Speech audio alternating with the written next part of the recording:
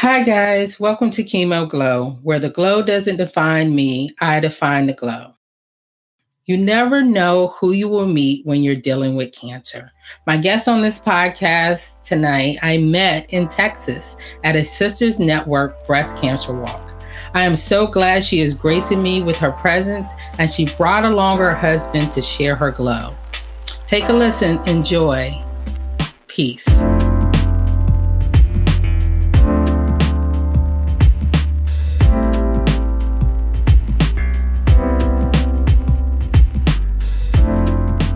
Hi guys, welcome to Chemo Glow, where the glow doesn't define me, I define the glow. My guest tonight is Jill and Anthony. I am so excited that you guys are joining me on my first podcast with husband and wife on a podcast. I've done a live, but I've never done a podcast. So this is going to be interesting. So just bear with me. How are you guys doing? Doing good. Doing well. What y'all do today? How was your day? I did laundry.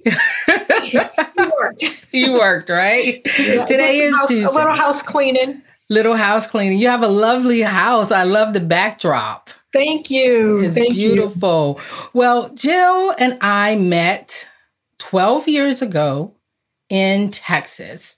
Tell us what you were doing in Texas at that time.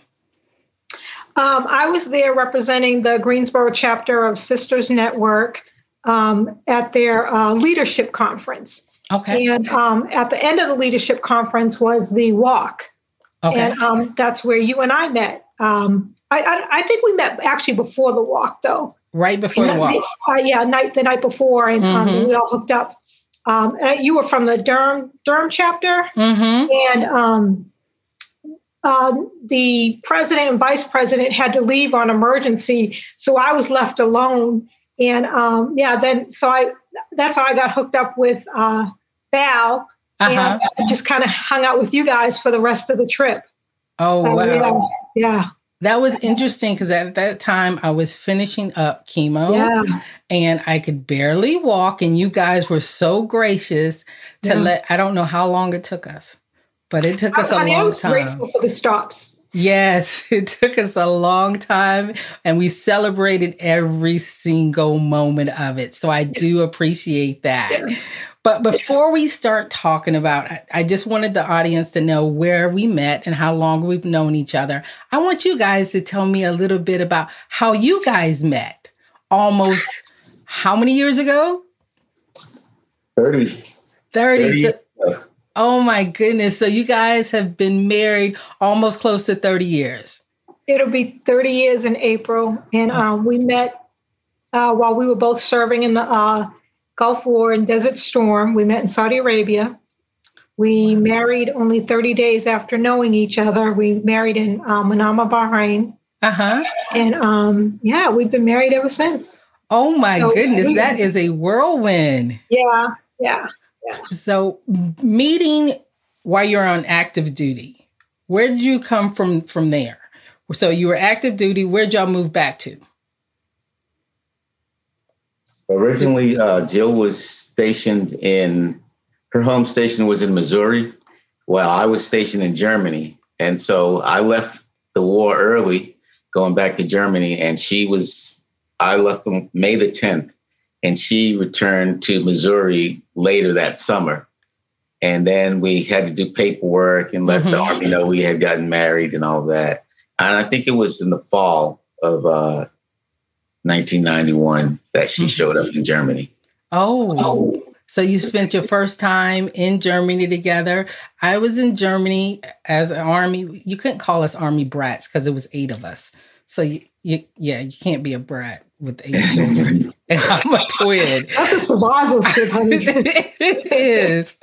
It prepared me for the twins that I have now. So it's a little crazy over here in this household. But we were stationed in Germany for a brief moment, and then we moved back to the States, where we moved to the Carolinas.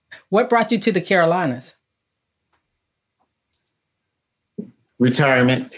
I was pastoring a church while I was on active duty in Massachusetts, and we started considering the cost of retiring there compared to North Carolina. And we had visited here. Jill's had roots here with her parents. And so we were familiar with Greensboro.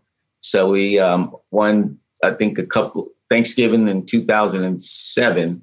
We did a trip down here. And then we looked around at some homes and saw the prices, and that kind of got us leaning in the direction of Greensboro, North Carolina. Yeah, North Carolina is much cheaper to retire in. North Carolina and Florida.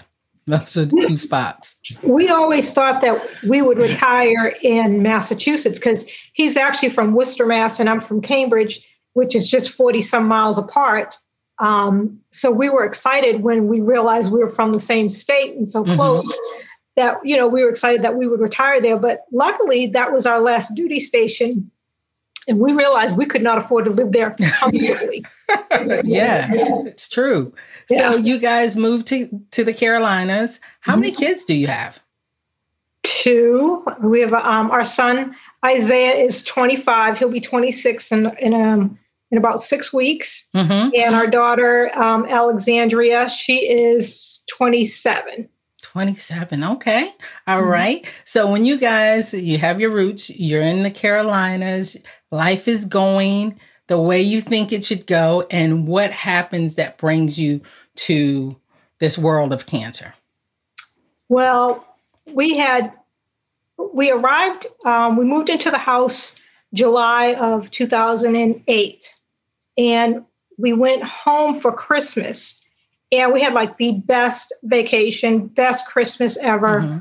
But while we were there, I felt a lump, and he agreed it was something. He felt like it was something too. So we went when I got back, and we'd only been there 6 months. So I hadn't gotten a doctor yet, just didn't have any of that established. So I had to get that established when I came back in January, and the ball got rolling. I went to OB, and she said, yeah, it feels like something. So then I went and had a mammogram done. They saw something, and I immediately had a biopsy, and they had found something suspicious on the other side. So when they went to do the biopsy on the left side, it immediately aspirated. So it was a cyst. And then they biopsied the right side, and they were like, that's where they found the cancer, on the right side. Okay. And hearing that from your wife, that she has cancer, how did that affect you as a husband, as a provider, as a caretaker? She called me at work. I was at work when she called me to give me the diagnosis was, the biopsy was positive. And I didn't know what was next. And I think it was a couple of weeks that we didn't know what the process was. So I was trying to go to work. I was getting used to, I just started a new job.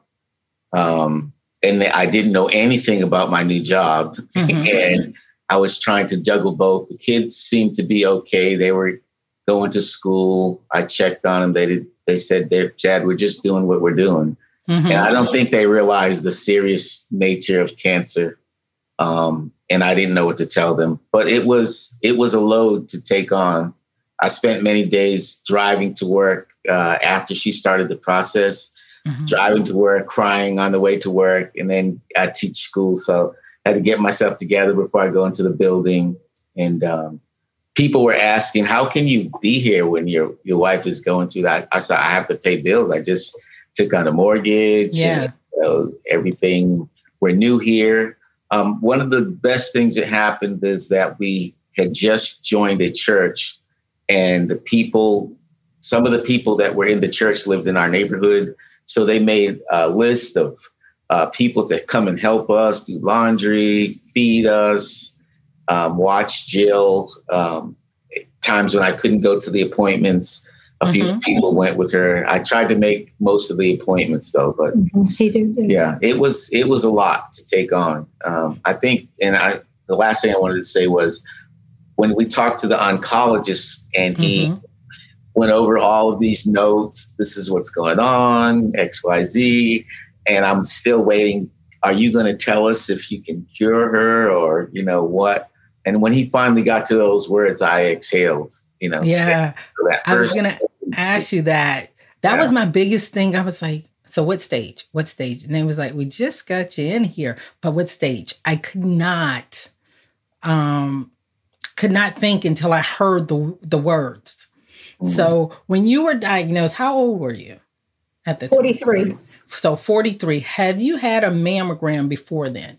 I'd had 2. Okay. So you had 2. And the oncologist said I'd had breast cancer for at least 2 years. Really? So it should have showed up on the, your first one is always your baseline. Yeah. So it should have showed up on the second one.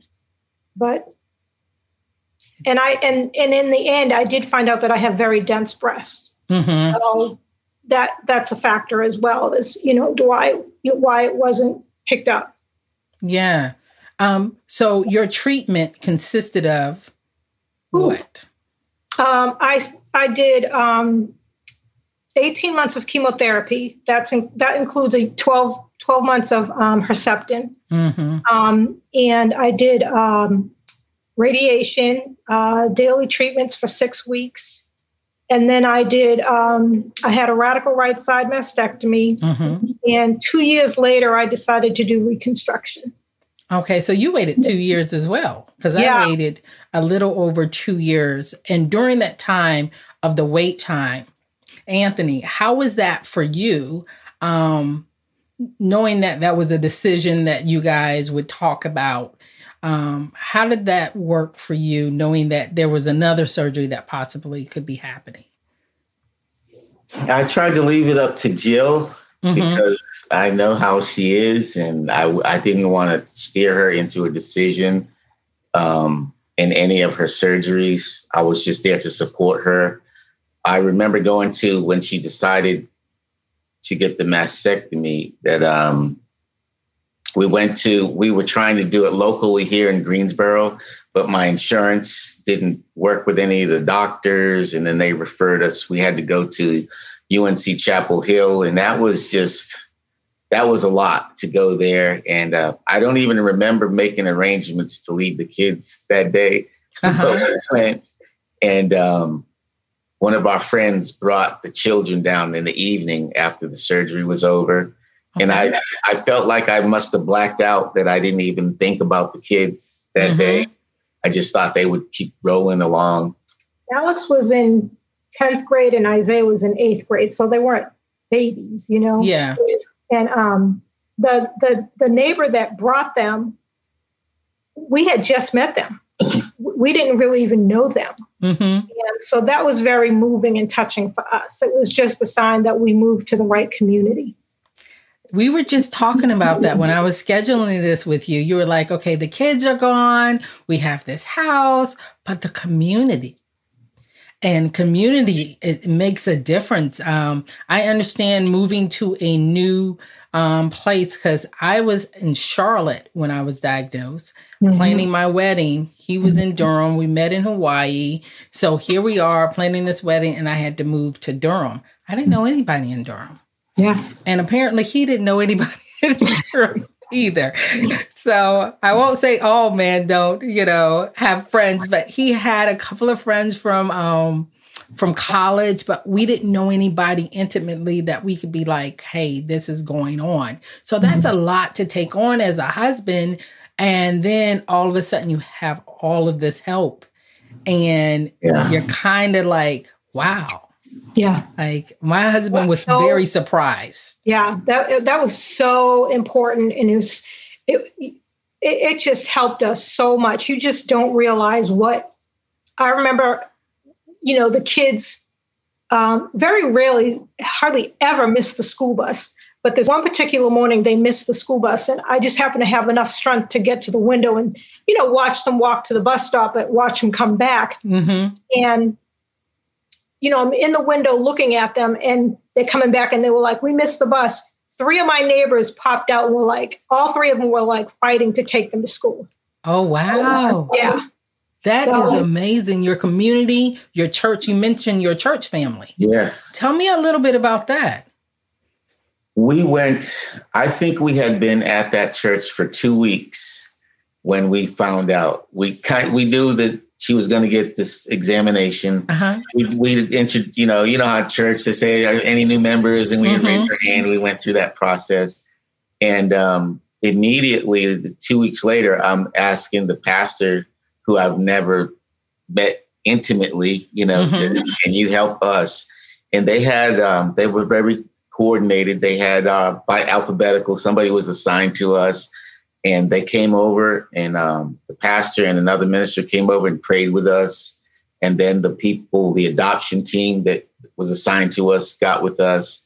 And then it was just rolling after that. And you don't realize it when when it's introduced to you, how well that machine is oiled. And so you're worrying about, I'm going to need this, or this is going, and they have it covered. So it was, it really is just, I don't know. It's just, I can't even explain how much it meant to us. It's so important that people understand that when you're going through treatment, you just mentioned 18 months, 12 months, and then the recovery time from that, and then going through the process and being able to even walk to the window to make sure your kids get on the bus, because the medicine that they're giving you, that chemo almost brings you to your knees. You feel like you're on your way out the door because of it. Yep. And the community comes in and steps in and not just supports you, your husband, and your children. That's a lot. I'm tearing up now because we know how important that is. And my husband was so surprised that the community in Charlotte, the community in Durham, my family in Fayetteville, they were all right there at the door. And I don't know about you guys, but we were kind of private at first because I didn't know anybody. I didn't know who to trust. So I started to look for support groups. And that's how I got connected to the Sisters Network, because every support group I went to, everybody was like 65 and over. And I was 36 and, newly married and thinking about children. And so I had to find the right support group. And at that time, it was the Sisters Network. So how actively involved were you in the Sisters Network? Well, originally, I didn't get involved until after I'd finished treatment and everything, which is one reason why I do what I do, because when I went through treatment, I didn't go through with a positive attitude. I was really depressed. I was angry. I was offered different services and things, and I was offended. I was like, no, I'm going through this, leave me alone. I would be mad when the girl next to me, when we're, both getting the same treatment, and she's going to hop off to yoga after. And I'm like, the wheelchair, I would be so angry. But then I didn't realize that, your attitude really does matter. And those programs and those things that they offer you, they work. Because I saw them work with other women after the fact for me. So my thing has been, okay, so now my thing is I've got to make sure that every woman that I meet who's getting ready to go through that understands that, these programs and these things are available and they are beneficial. But I didn't get with Sisters Network until I might have still been on Herceptin. I might have been on the tail end of Herceptin, but I don't recall how I got hooked up with Sisters Network, how I found out about them. But I do remember the first night I was going to go to the meeting, and it was literally maybe their third or fourth meeting, and it got canceled. And I was so disappointed because I was so excited that I was going to meet, other women who were of like-minded, that I, been through what I had gone through. And I was so disappointed. But then when the next month came and, I met with them, and they were all older, but still I was just excited and happy to be, with people who understood, with women, Black women who understood, me and what I was going through. Because the Sisters Network is the only breast cancer National support group. African American, yes. Mm-hmm. There you go. And I was looking for that. And a lot of the individuals that were there, they were older, but Talanya, the one that they connected me with, and that's the one that, you know, she went with me. Best of friends, the best of friends. She's the godmother to my girls, and her mother is their grandmother. You can't tell them anything different, but that connection. But I want to go back to you talking about being angry, because that was me. Mm-hmm. I was angry at the world. And then at one point I told my husband I was angry with God. And my husband says, well, be angry, but God's going to win. And I was just like, I don't want to hear it. And at that point, I was a planner. I mean, I still am somewhat, but back then I was like, you know, like lists, you know, and we had planned everything out because we knew he was retiring. We'd taken all care of all our financial stuff. We knew that, you know, this is what we were going to be doing, this. And January, you know, we moved here in July.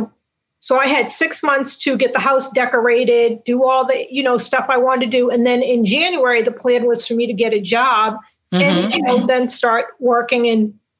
But instead, in January, I got a diagnosis of breast cancer.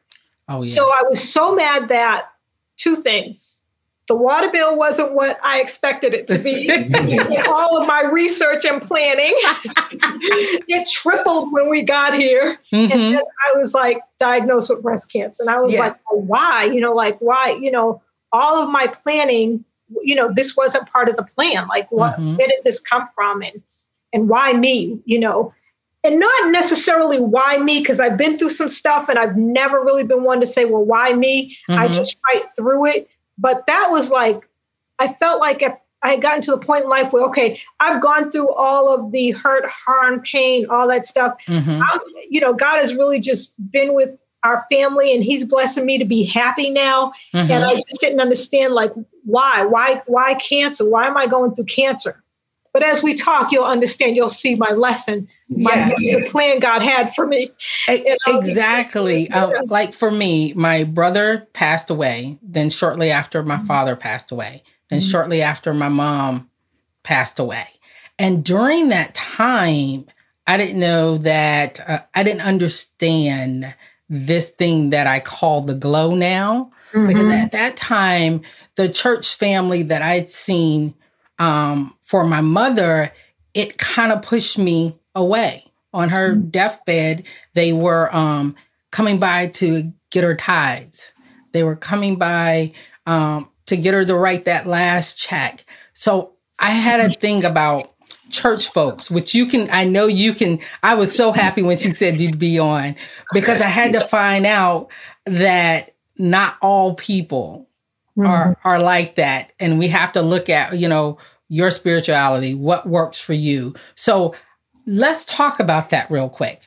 Because you said you're a pastor, right? Yes. All right. And you just received your PhD? Yes. Yes. So tell me a little bit about your experience with your spirituality going through this. You guys have gone through some ups and some downs, and now here you are in your happy side, and you're a planner, and that water bill wasn't supposed to be like that. So tell me, how did you handle that? Well, I just remember going to work every day. I was crying all the time going to work. And then one day I was looking at the traffic, and I was recognizing there are accidents every day. Yeah. And I said, I could be crying about what Jill's going through and what I'm going through because of that, and get in an accident, and that would be the end of me, you know? So it's just that one day I woke up and I said, I have to stop crying. I mean, there are other things that could happen to me. I had my own medical issues that I was dealing with. So I wised up on that. Cancer actually made me more spiritual. I started going to church service every Sunday morning at 7. just for prayer. There might only be 3 people there, but I was going to be there. And that kept me kind of my sanity, and because Jill, when she was going through the chemo, she would be down from Monday until Thursday. I'd come home. I knew when I turned that last corner before I could see the house that I had to, get myself together because she's going to be sitting on the porch. Her eyebrows are gone. She got her scarf on, her hair is gone, and she's going to need my strength. So I had to wise up. And my theology changed because when we left the church in Boston, I was on a high note. I was like, I paid above my tithes the whole time I was here, and I'm blessed and highly favored. And I made a donation to the church before I left, and y'all are going to get new air conditioners and all this. So I rode off into the sunset, and within 6 months, my whole world was upside down. And when we would walk into get her chemo treatments, I remember the second week, I had her by the arm and I almost fainted because I just to go in that room and sit there.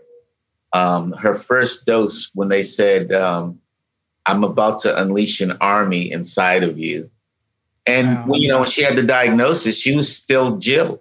Yeah. Until that dose of chemo. And I didn't know what was going to happen. And when they put the IV in and they put the medicine in, she turned white as a ghost. And I didn't have that Jill anymore. That Jill was gone. And later on, for my faith, that was really trying, but I think I grew a lot. My theology definitely changed. I don't mess around and I don't cut any corners. I'm just like, what it is, you can get sick, you can die. You have faith, and you must cherish each day and, live the best life you can, basically. I appreciate you being so honest, because I used to tell my husband, I can hear him when he takes that deep breath to come into the room. Because that Monday through Thursday, I'm out. But he would take a deep breath and then he'll come in the room and he doesn't look like I know he's feeling in the inside. Yes. And so I don't know about you, Jill, but it took everything for me to put a scarf on my head, be ready for when they came into the door. I'd be like, okay, I used to set my watch about 30 minutes before I knew that he would be home, just so I could just be out the bed.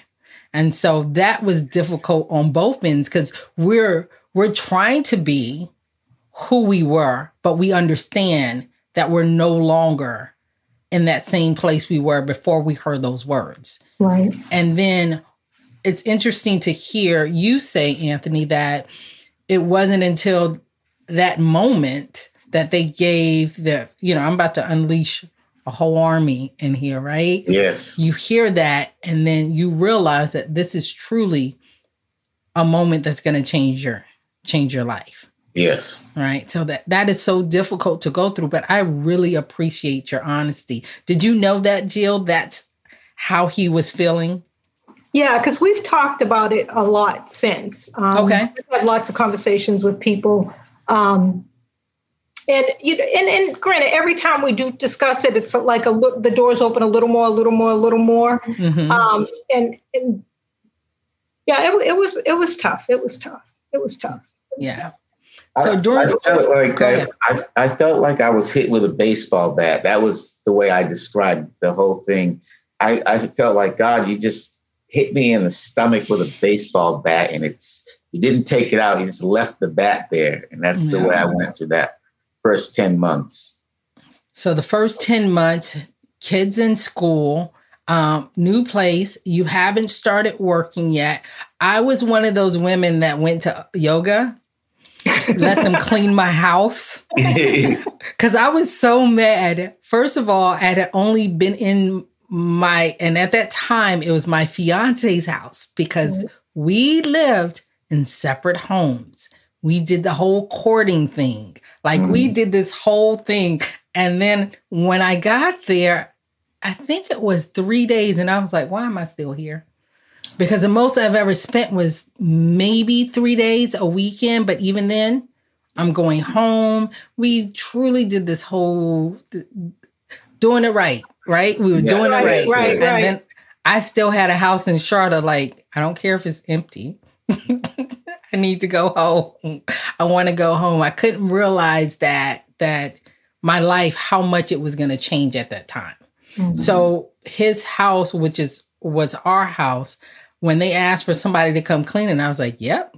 When I could get out because I didn't know anybody, I said, yeah. I was sitting there like a bump on the log because, chemo and all those good things.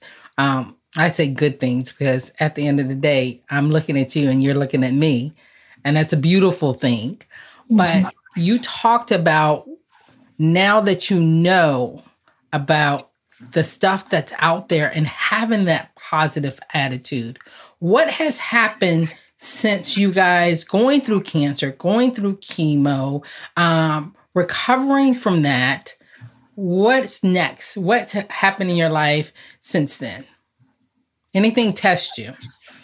A lot. We've in 2012, I met my birth mother for the first time. I found out who she was and met her for the first time. And that was pretty dramatic. That was a time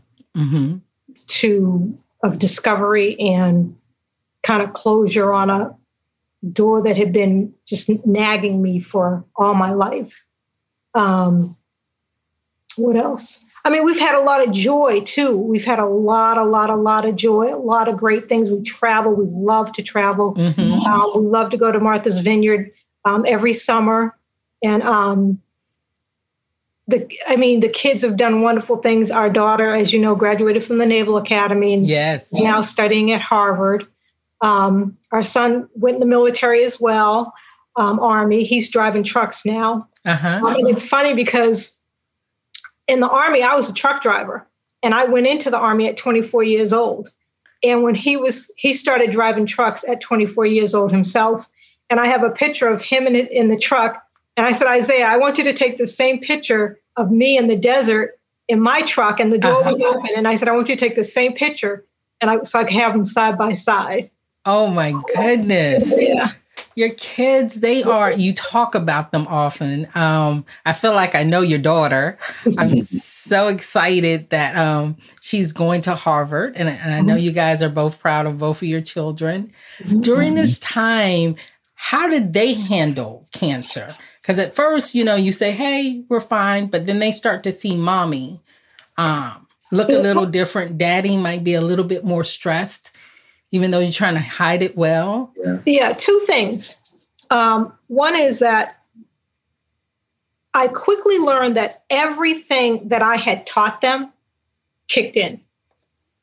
And it was crazy because a week before, I would tell my son to clean his bathroom. And of course, he wasn't doing it to the standard. But a week later, after I've gone through, now they're doing it the way I've been asking them to do it all their lives. And then the other thing was that looking back, and this is so heartbreaking for me, looking back at all the pictures, and I don't have too many pictures of us back then. I just have a few, because I lost a laptop that had all the pictures from during that time. Every single picture, you can see the sadness on our face. We may be smiling, but it's not our real smiles. And it's so heartbreaking when I see them. Yeah. Because I can see the pain on the kids, Anthony, myself, the people that we're with. We have some friends, they live in Florida now, but they used to live in New York. They came down and spent some time with us. We had lots of friends that came from out of town, family that came from out of town to spend time with us to help Anthony out, give him a break. And even then, in the joy of the time that we spent with them, and was right smack dab in the middle of my treatment, even then, you can see it on all of our faces. Just, we're smiling, but you can see the pain. You can just see it. Yes, that's the whole point of the glow. When my mom was sick, she would have to try and be her best at that time when people would come visit, but you would see how they were looking at her and how she was trying to be present, but the chemo had taken its toll. And during that time that I was sick, I didn't take a lot of pictures because I remembered that. And I was very, very didn't want to try to be in the same position my mother was in, as far as I knew when they would see me, they would have this look about them. And I understand they don't know what to say, but it kind of breaks your heart a little bit too when you see that. But then it brings you joy that they're here, they're helping you clean, they're taking care of your kids, they're doing all these things, but you know they're there for this reason. And it affects the way you feel. So I totally get that. And I feel like during the time of going through for me though, and this is how I've always processed things. I don't realize the depth of what I'm going through. I'm just maintaining, you know, just surviving, getting through. And it's not until far after, and I look back and I hear stories or I look at pictures and I think about things and I talk to, I didn't realize how, a couple of years ago, I did a 10-year survivorship party and my sister spoke and I didn't realize how it affected her. Yeah. I didn't realize, you know, how it was for her to come down here to help me, but how it affected her to see me. And she described how she saw me. I never even visualized. I never imagined that. I never thought about that. Another young lady from Sisters Network was, you know, she was one of the interns for Sisters Network, had to do a video project, and she actually interviewed Isaiah and myself. And Isaiah was saying that, you know, and this was a few years after, he was saying he wished he took it more seriously and understood. But I mean, he was in the 8th grade, 9th grade, you know, and he's a boy. So he's really 6th grade mentality. Yes. So, I mean, but I appreciate the fact of him looking back and saying, I wish I had taken it more seriously. I wish that I had done more to help her. He acknowledges and he sees that, you know, what it was really, how serious it really was. And looking back on the time when you were going through treatment, you talked about, you know, the programs that were out there. What are you doing now to define your glow in a different way?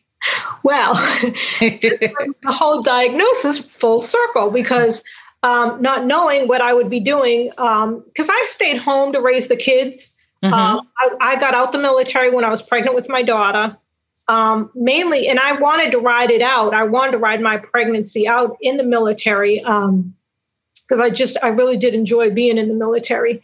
I knew I would get out once I had her. I didn't expect to get out, you know, just after I found out I was pregnant with her. But I was a truck driver. And when you're a private or a specialist, I was just an E4, you don't really have any say.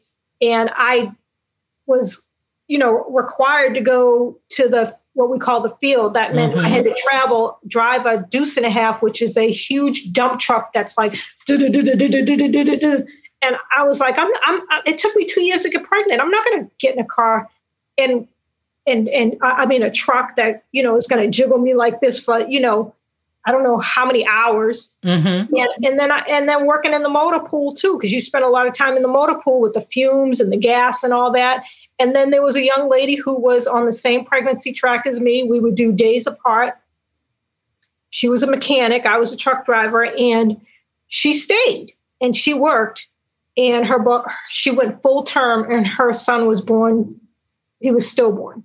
Oh, wow. And I never got to see her when she, you know, I remember when she went in to go have the baby, because I had just had Alex, and I never saw her after that because, you know, we were overseas in Berlin, and they rush you right out.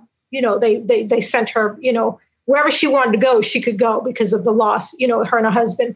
So I was just appreciative that I made the decision to leave. But like I said, I stayed home with the kids. I did some volunteering. I volunteered a lot in their schools.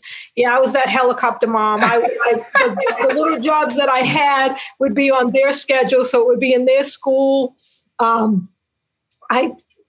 had me draw the line. Like I couldn't do Girl Scouts with her. I could only drop her off. They did the music. I had them in everything, soccer, everything.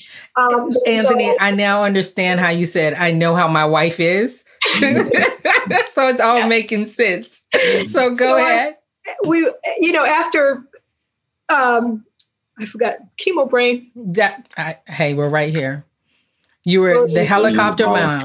Oh yeah, that's right. Yeah, I was volunteering and then it turned into, they were starting to get older and they didn't need me as much. And, then they needed me less and less. He was sad when that happened. Oh my gosh. I was like, well, they were my life. Yeah. For years, it was like, that's all. And so God said, you know what?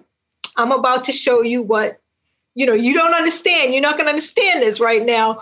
But I'm putting you on a path that's going to take you to where you're going to be. And that meant I had to go through breast cancer, the whole treatment. I mean, some people just might have just a lumpectomy and then radiation. Some might just have a lumpectomy and not do anything. And some may have a mastectomy. But I had to go through it all in preparation for the work that I would be doing. So when I went through treatment at the cancer center here, I was just so impressed and so pleased with everybody and everything that I wanted to give back. And so I started volunteering at the cancer center. I started it wasn't a light guide, Reach to Recovery program with the American Cancer Society. Mm-hmm. And that's where I met Melissa Vogelsinger, who was the executive director of the Alight Foundation. And then the program switched over to, from the American Cancer Society, and I was volunteering with the American Cancer Society. And then it switched over to, then I started volunteering with the Alight Foundation, volunteering at the cancer center at the desk, breast cancer for the breast center. And then they literally created a position for me with the Alight Foundation. And that was in 2013. And I've been with them ever since. And what I do is we help assist newly diagnosed breast cancer patients.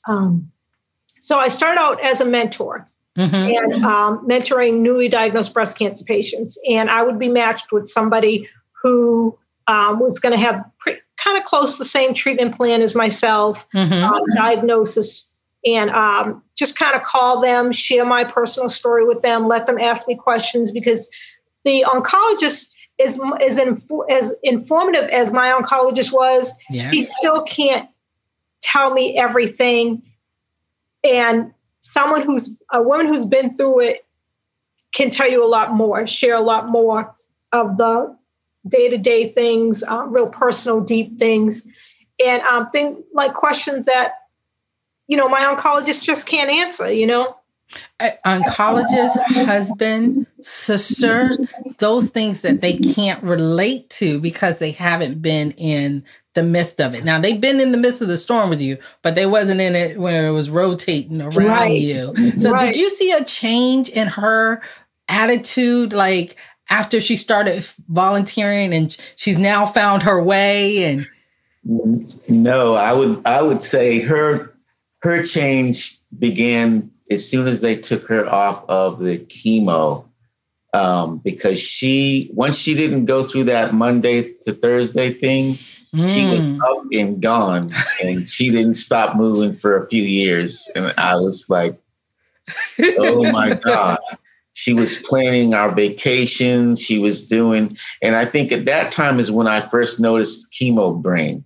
And I was I'll give you an example. She was always the planner, plan the vacation, when it starts, when it stops, when we need to be off of the ferry, all of that.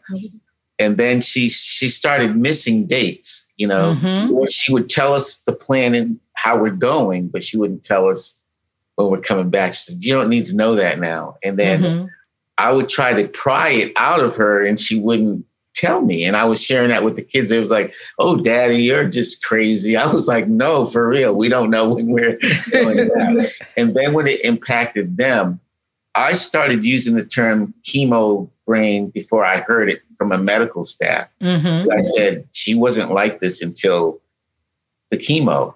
And then, after she was up in this volunteer stage, I went to a couple of the seminars that they held at Cone with the doctor staff, and it came up as a topic. And I just wanted to jump out of my seat and say, I know, I can tell you examples. That was my husband. We were at Cancer Transitions, I think, with UNC. And I couldn't explain it. So it was like, I can't explain where this fog is. And so when they started talking about it, I was like, see, it is real. It's real. Like, I'm looking at him. It's real. He was like, I got it. But the realness of the side effects that they mention to you, but when you experience them, you have to figure out, is this what they were talking about? Or is something else wrong with me? So I always have that. Is something going on that's not supposed to be going on? All those things affect the way you live your life. But once your partner knows, okay, that's part of it. It's important. Easier to understand, right? That's very important. I don't think there's anything for the men to, I learned on the fly what was happening. Just like when Jill was discharged after surgery, I didn't know that she had these things connected to her. Nobody told me that. They gave me a piece of paper, a bag of medicines. This particular pill, Mr. Berry, if she's acting kind of out of it, she needs to take this. And Jill had counted in her own mind, I'm only taking these no pain pills. And we bought a chair and put in the room because she wanted me in the room all the time. She didn't want me to go out of the room. So I got a recliner. I slept in that recliner. It's in there to this day. But I was trying to trick her to take this pill. She was hallucinating. I was gone and everything. And she was like, what are you doing? Where, and I was like, I need to get her to take that pill. Now I know what they're talking about. Yeah. And so I told her, I lied to her. I said, you missed one. And when she took it and she settled down, I got in the chair. I was like, oh my God, thank God that works. But and you can't tell those stories to anyone, it would be unbelievable, Yeah. My husband would get it because I thought that the fire alarm was a disco ball. So I was dancing like at 2 in the morning, and he was just like, what is wrong with you? Or I would fight skeletons. I don't know. He was like, what is wrong? You cannot. So the side effects are so real. And as a husband, trying to figure it out, because my husband was like, he was giving me my meds at the time. He wanted to make sure that I stayed even keel. Because, your side effects, and you're seeing your wife go through this, right? But you're also trying to make sure, okay, how can I get through this? Right. Because was there any support groups for you? No, I was kind of, when a few of our friends found out, they came from long distance, Florida, New York, Massachusetts, but they didn't know what questions to ask. And it made the room, the mood in the house very thick while they were here. And I'm trying to prepare fruit and do this and keep a smile on my face and avoid conversations with them so I wouldn't cry. And so there was no one, they couldn't help me because they didn't know what I was really going through. And I didn't want them to pray for me. I'm already doing that. I don't want to go bear my emotions to you. So I was kind of like, I was happy when people left. Yeah. Really. I was happy that I can handle me decompressing in my office at the house or something. And that was easier than having people come over and want to stay and think that can comfort you. You remind me of someone I live with right now. I always, he was like, I love that they're here, but goodness. When you get that peace of mind and that quiet, because not only, Jill, I don't know if this was true for you, you have to be aware of your surroundings. Mm-hmm. So does your husband, right? Mm-hmm. And you never have that moment to stop, because after they're done talking to Jill or helping Jill, now they're coming over to see how you're doing. And it's this awkward conversation or silence going on. Or then we're just talking about nothing. My husband doesn't do small talk very well. So he's just like, yeah, I'm good. I'm good. I was going through school also. Mm-hmm. When I retired, I was finishing up my bachelor's, and Jill couldn't go to my graduation. And I was in my last class when we got here, and I went to graduation. So she was in, chemo, her hair is gone. And so that May I took the kids and we went, and it was just, I was so sad when I should have been happy. Yeah. And, I just remember the someone at the school, I don't know, one of the officials was giving me this little motivational talk. And I had just said, I'm here, but my wife couldn't make it because she has breast cancer. And he said, so what's next for you? And I was like, did you just hear what I said? Just like, I don't want any cake. I don't want anything. Let's go, kids. And it's like, some people ask you how you doing, but they don't hear what you said. They move to the next thing, right? Yeah. Did you not hear that I just said my wife is doing through cancer, how it makes me feel that she can't make it, right? Those things really do affect you, and they affect your home life. They affect your children, and you guys still have to, I'm not going to say suck it up, because it feels like we're sucking it up, but we're really just coasting. Yeah. Mm-hmm. Just trying to be present, right? Yeah. So we're just trying to be present. And then you had, I remember when I seen it on social media about your accident. Oh, yeah. Yeah. So that's 3 years, just exactly 3 years ago. Oh, wow. Yeah, Tell us a little bit about that. January 20th, 2018. He had gone up to Boston to help Alex move into a new apartment. He had just gone for the weekend. I think he went for like a long weekend, and it was a Sunday. So I was surprising my girlfriend in Hillsborough for her birthday to surprise her at church, just kind of surprise her and show up at church. And it was great. We had a great service. She was happily surprised. And then when I was leaving, and I wasn't familiar with the area at all, and I was leaving, and I ran a stop sign that just popped up and I was driving 65 miles an hour, and I T-boned another vehicle, and both of our vehicles rolled down an embankment. And God was with me, honey, because I had the peace of mind, the thought of mind to, even with all of my injuries, because the car landed on the passenger's side, and I was in the driver's side, still locked in my seatbelt. So that military kicked in, and I was like, okay, I checked my surroundings, turn the radio down, check my surroundings. I was trying to figure out, how am I going to get out of the car, not realizing the bones I had broken. And I knew I've never been a physically strong person. Mm-hmm. And I knew I wouldn't be able to lift my car door open, because I would have had to lift it straight up. So I said, let me open the sunroof. And so, because the sunroof was right here. Mm-hmm. So I said, let me check, make sure the electric's still working. So I opened the sunroof. And when I opened the sunroof and I undid my seatbelt and I dropped down to the passenger side, and then I saw my leg was broke. Mm. I had a compound fracture, so you could see the bone. And so I had my coat, because this was January, it was ice, snow on the ground. So I just put it over my lap because I couldn't bear seeing it. And then I tried calling my girlfriend at church. She didn't answer her phone. And then, I still had the presence of mind to say, I had two people I could call, my friend Renee or my friend Samara. Samara lived across the street from me. Renee lived a little ways from me. And I said, who can get on the 85 the quickest and get here? And I said, Samara. So I called Samara because I knew he was, in Boston. Mm-hmm. And so I called her. But by the time I called her, the adrenaline started to kind of drop down. And I was, then getting, shaky and nervous. Mm-hmm.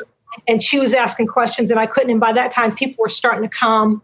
All these people from the community that were volunteer, firefighters and paramedics. And I mean, all that just kind of was a whirlwind. And then you can talk about how you got found out. I had just come from church and I was waiting. I had a 2 o'clock flight from Boston back to Carolinas. We got the call from, I think, Samara, and it was like, Jill's been in an accident. We're leaving. Bye. And I was like, what just happened? What? And no, your flight was for that night. Yeah, it was for 7 at night, and I got it changed to 2. Okay. So I felt like I was being calm, and my daughter she kept saying, calm down, Daddy, calm down. I was like, I am calm. I was trying to get my flight changed. They were at my mom's. And fortunately, I had flown out of Raleigh, so my car was at the Raleigh-Durham airport. Because I was at Duke. And, okay. Yeah, so I was in Duke trauma. Wasn't that, as soon as I got off the plane, she was still in the ER when I got there. And our neighbors were there. She was on some meds. And I looked at her leg and I was like, oh my God. And, when they finally transitioned her to a room and they just kept coming in specialist after specialist telling her, not only did your ankle broke, your hip is broken, you got some broken ribs, your finger is broken. And I was like, oh my God, and she was in a lot of pain. And it was just a lot. It was a lot. It was like getting hit with that baseball bat again in the stomach. All over again. And I was like, why? I thought we were done. I thought it's not my turn, Yeah. So I remember him saying, after I'd been there for a couple of days, he said, I could be, because I was saying, like, I felt bad. He had to drive an hour. It takes him exactly an hour to come from the house to me, back and forth. He would go to work. He took a lot of time off. But still, I was like, go home, get some rest. And he said, you know what, Jill, I could be bringing clothes to a funeral home. So for me to come here to see you alive. Yeah, I went to see the car because I had to do the insurance thing. And it was like, you still have to take care of business. They're calling you. So I found where the car was. And when I went to see it, I took pictures.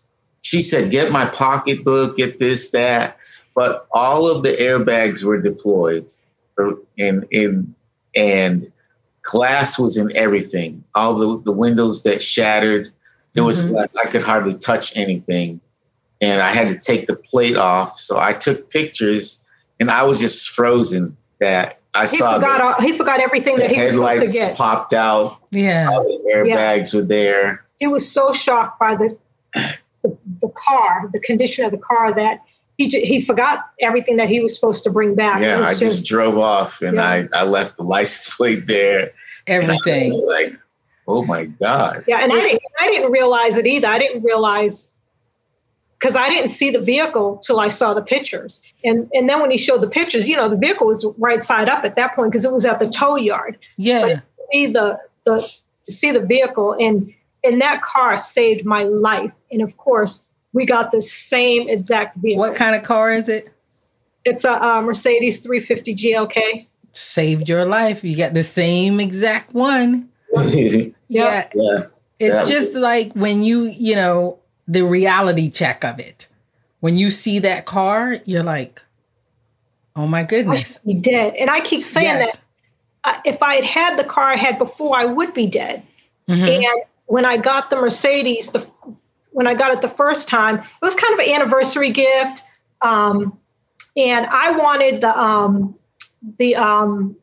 Murano. Yeah, the Nissan Murano. I wanted it was a newer model because I just had one. I was in love with it. He hated it. I was in love with it. And I had picked out this souped up kind. I mean, heated steering wheel, everything. And he came up with the Mercedes. And I was like, oh, really? And so it was like, that's why I had the Mercedes, because it was to save my life. I knew that car was unsafe. We had to drive it, the Murano that she had from Christmas vacation from Boston back down to North Carolina, and it started snowing the morning that we left. And I didn't feel like I had control of that car for like 3 states, New York, New Jersey. I was like, this thing feels like it's going to flip over. So when we had the chance to get out of it, I was like, no, I don't want you to have this car. It's just, I don't care how many bells and whistles they put. Again, you sound like someone. No bells and whistles. It was a bare bones, but it was a safe vehicle. Yeah. You sound like my husband. He was like, yeah, I don't care anything about that. I'm talking about safety ratings. That's all he. Yep. Safety rating. We have a Subaru. That's the same. Safe. Yeah. Yeah. It's safe. And I'm like, but a Subaru. But that Subaru has been up and down that road. Swears by Subaru. Yeah. What'd you say? Our daughter, she swears by Subaru. Oh, me too. Yeah. Oh, yeah. Now I'm a believer, but I wouldn't mind having that Mercedes, but I'll take that Subaru. Now you're like, you know what another safe car is? You're right. Guys, this has been great. I'm not done yet because I want to know just a little bit more. After going through the car accident, having the wind knocked out of you again, that baseball bat, and being in Duke Hospital, and then having to go what they call a rehab. Guys, you cannot see her face, but she is shaking her head. Tell us a little bit about your rehab experience. It was horrible. It was a nightmare. I was so excited to get out of the hospital because I've been in Duke Trauma for 10 days, and actually 12 days. And when I finally got out, I was like, I went on Facebook Live. I'm like, I'm out. I got to jail. And then the place they took me to, I was like, oh, it was a nightmare. It was horrible. It was the conditions of the building was terrible. I'm a veteran, so the VA paid for it. Yeah. So we didn't realize we had more options. We were just trying to get out of, when you're in the hospital for almost 2 weeks. Yeah. You ready to go. You're ready to go on day 3. Yeah. Still got, a week and a half left to go, not knowing, every day you think, am I going to go home today? Am I going to go home today? They're like, no, you're not going home today. So when we finally was able to get out, we took the first place that they offered, because you have to work with a social worker or something there who arranges for you to go to your next spot. And it was basically a very old nursing home, and the conditions were terrible. It was the worst. It was the worst. I was so embarrassed when people would come in and visit me, and I would just. And one of my closest friends, she brought, like air fresheners. She put in air fresheners and all of them. She tried to clean up a little. It was just, everything in it was antiquated. I took pictures of the machine that came in to take pictures of my x-rays of my fingers. I'm like, there's no way that machine is even working. It was horrible. I remember I wanted to come see you at Duke, and you were like, I'm going to be leaving here soon. I'm going to be out of here. And then after that, it was like, you know what? This makes no sense. Yeah. So that good attitude that you now know about, because you had to learn, you have to have a great attitude when you're going through things like this. You got to find the funny and the ridiculous, because that place was. Let me tell you, all the pictures of me from the accident, I am smiling and genuinely happy. Wow. You don't see the sadness like you did with breast cancer. They were genuine, like all my pictures, I'm like, hey, I'm alive. Hey, it was a huge difference. And I feel like I felt like I could, breast cancer could have taken me out, but I knew that accident should have taken me out. And I knew it didn't. So that was a totally different, mindset and everything. So how are you guys doing now, Mr. Dr. Anthony Berry? How's it going? It's a life. We're in a life change, I think. I don't ever feel like I had the midlife crisis. I haven't gone out and got a sports car or anything yet. I haven't bought a motorcycle. These have conversations, though. This coronavirus came in at the time I was finishing. I finished in December my PhD work, and it was about church planting, and I was wondering how I was ever going to pull that off. Mm-hmm. And it kind of set up like what we're doing now. Our neighbors we're so close in our neighborhood. They said, hey, you're a pastor. Why can't we have church social distance in the driveway? Mm-hmm. And now we're looking at almost a year later. This is actually my Zoom studio where I preach from on Sundays. And I didn't think people would show up after the third week. Coming and getting email, and they're treating it like real church. They did a pastor's appreciation, which I've not been a senior pastor since I've been in North Carolina. And they treated me like a senior pastor. I didn't even know what to do. I was like, oh, for me? And so that has changed in challenges, and I had to learn to let some things go. With college kids make their choices because they're older. Mm-hmm. That was a big 24-month thingy for me. Yeah. And so I feel like I'm coming out of a furnace, and I'm feeling good. Life is good right now. Life is sweet. Yeah, we often look at each other and we're like, can you believe this is where we are? We grew up totally different, but when we met, we had the same goals going forward. And, I often say to them, like, can you believe, like, this is our house? Like, can you believe that, like, this is where we are? This is what we're doing. Like, I love it. 30 years is a long time, and we've been through a lot. We've done a lot, and it just, we're just amazed and so appreciative of everything. We try and be as humble as possible. I don't think there's anybody more humble than my husband.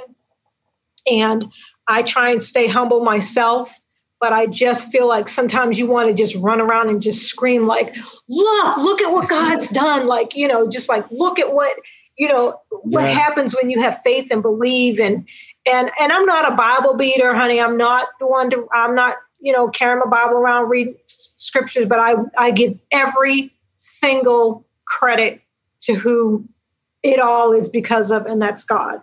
Yes. Period. Yes. That's why she said that you need to be my first guest of the season 2 when we start in February. By the time this airs, you would have already been on. So I can't wait for you to be on February 3rd. I believe that is our first date. And it's going to be interesting because I love your honesty. I love your approach, and the fact that I'm learning now that is your Zoom studio right now. I'm learning something. You have the fresh flowers set up. I don't think so. They're always fresh. I have for 4 years.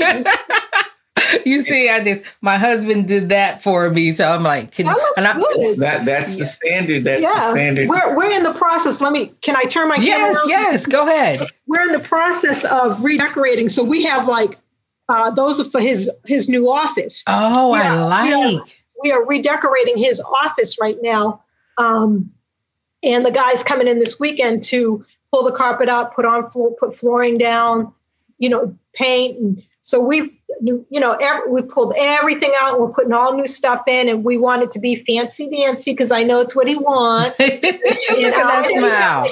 at other setups, and I always watch the news to see what because now everybody's on Zoom, and I'm looking at them speaking like, oh wow, I'm not listening to the story or I'm the editorial. I'm looking at their setup like, oh, the white bookshelves are in, It's gonna that's just like me. It's so funny because he used to he didn't care about what the background looked like. He looked like his mission is his mission.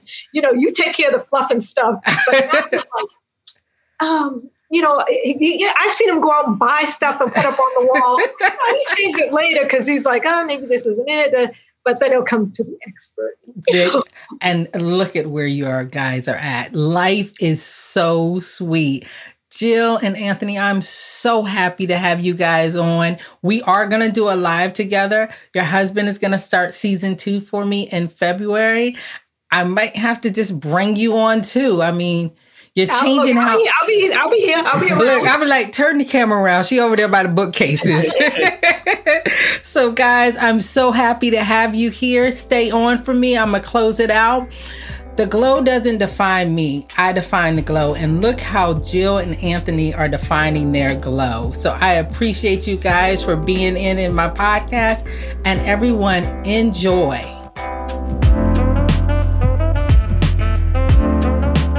Sound editing is provided by Josh Masters. If you like what you hear, please rate and review the podcast in iTunes. Connect with Chemo Glow on Facebook, Twitter, or Instagram. You can also find more content at chemoglow.com.